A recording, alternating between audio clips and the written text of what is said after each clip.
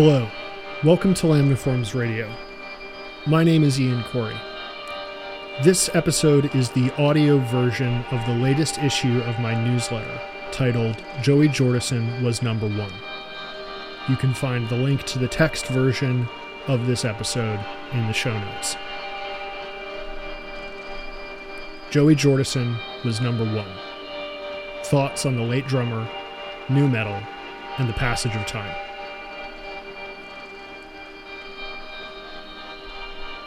Joey Jordison, the original and former drummer of Slipknot, died in his sleep. I learned this on Twitter at roughly 5 p.m. on July 27th. He was 46. When I was 13 and he was 28, Jordison was the drummer and arguably most popular member of arguably the most popular metal band in America. As a 13-year-old, this meant that Jordison was a man of great importance to me. Slipknot were massive, appealing to the bullied and bullies in equal measure. They were a persistent subject on the internet on forums that talked about rock music. Some things never change. A significant amount of that talk involved Joey Jordison. Drummers online had to take a stance on him one way or another.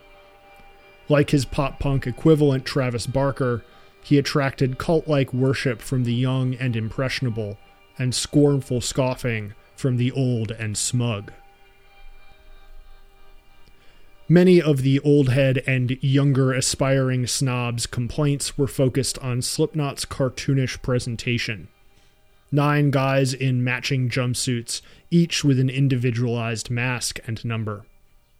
Taken together with the cacophonous racket of their music, Slipknot's image made it easy to dismiss them as a circus act.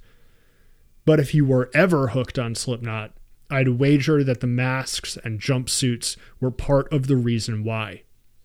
Getting into Slipknot was like rooting for a sports team from hell, or reading a particularly grim stretch of X-Men.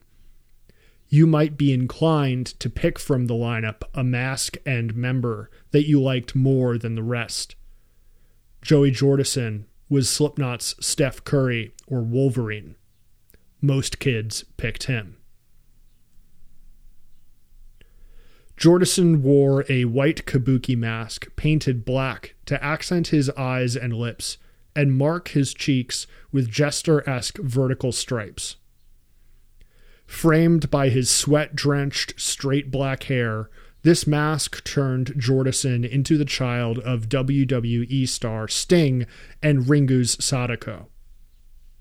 These points of reference would have been readily available to kids in the early 2000s.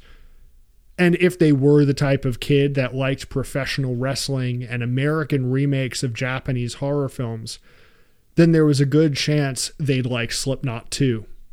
By this point, pop culture was starting to bend to nu metal's will. Movies like Saw and Underworld were built out of the sounds and sights of nu metal.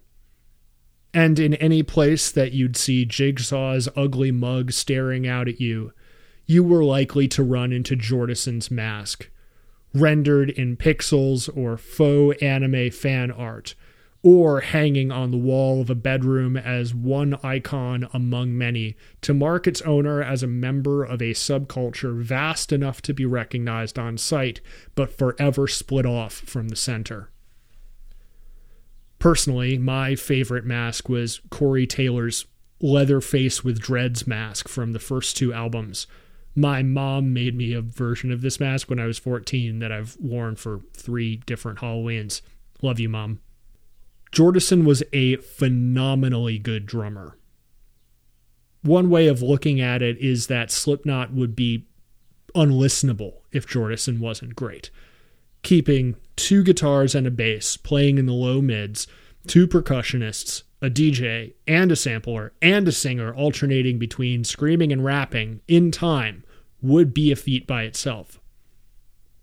Jordison managed not only to organize the chaos, but cut through it and become the lead instrument. His phrasing and Corey Taylor's vocals moved in sync, filling the space left by the other or driving ahead in unison. Jordison's ability to play flawless extreme metal techniques alongside snare-popping funk rock grooves gave Slipknot the rhythmic flexibility to write some of the heaviest music to ever get close to the mainstream. By the time I got into Slipknot, Joey Jordison's profile was big enough for him to be a star beyond the Slipknot umbrella. He played guitar in the band The Murder Dolls, a low-stakes, horror-themed hard rock band that wouldn't be notable without Jordison's involvement. And when Roadrunner Records put together Roadrunner United in 2005 to celebrate their 20th anniversary, Jordison was one of the 4 captains chosen to produce new songs with his pick of players on the label's roster. When I was 15 and he was 30, I would religiously watch Joey Jordison's section of the behind-the-scenes footage for Roadrunner United. It was the first time I'd seen him outside of his mask and jumpsuit. He looked like some regular dude, almost certainly shorter than I was at the time. Instead of ruining the magic of Slipknot's image, this only magnified it for me by showing the gulf between the icon and the man.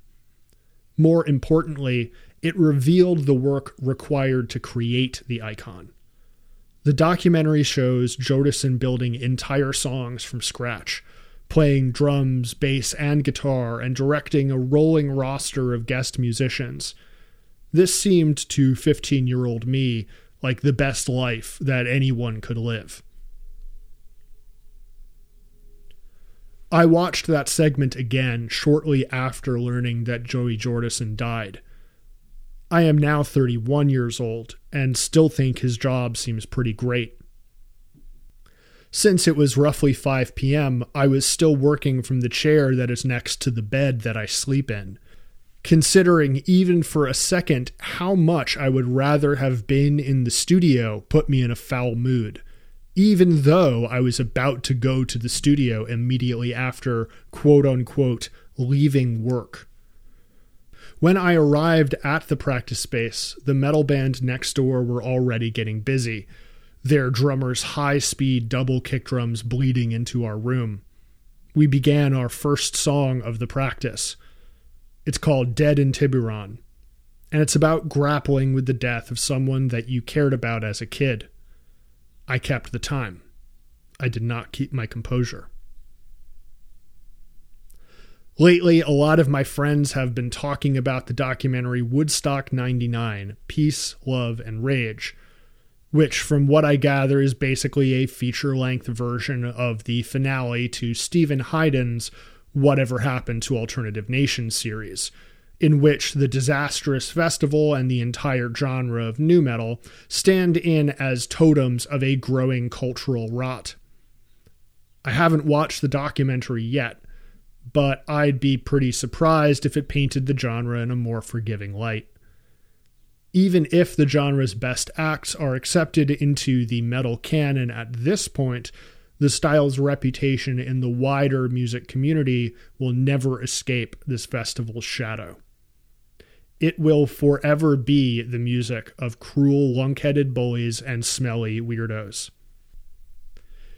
This fact of reputation has made it difficult for me to communicate without distortion how sad I was to hear the news about Jordison. Slipknot's music doesn't lend itself to mournful reflection. It is ugly and violent, more than a little juvenile, and rarely vulnerable. This is why it appealed to me as a teen, who felt like the world was ugly and violent, who was by definition juvenile, and who rarely felt comfortable being vulnerable, unless soundtracked by music like Jordison's. When I was 27 and Joey Jordison was 42, I interviewed him over the phone for Invisible Oranges. Jordison had been kicked out of Slipknot back in 2013. Roughly around the same time, Jordison had developed a case of transverse myelitis that left him unable to play drums. By 2017, Jordison had recovered and was promoting his new bands Vimic and Sinsanum. That he was speaking to me should probably tell you that these bands were not as big as Slipknot. This is kind of an unfair joke because I actually ended up interviewing Clown from Slipknot a few months later, so just take that for what it's worth. I never got the sense that Jordison worried about that, though. He was dedicated to making more music and grateful to finally be healthy enough to do so. The guy had been dealt a real bad hand and came out on the other side of it ready to keep working. I left the interview surprised at how starstruck I had been, and even more impressed with Jordison himself.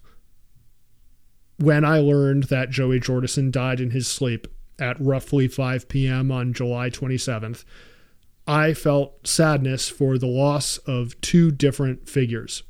We lost Joey Jordison, the drumming superhero in a kabuki mask that scored our adolescence, and we lost the Joey Jordison behind the mask, as hard-working a musician as I'm likely to ever meet, who fought back from illness to continue doing what he loved. He likely would have done it for many more years. I will miss both of these Jordisons. Rest easy.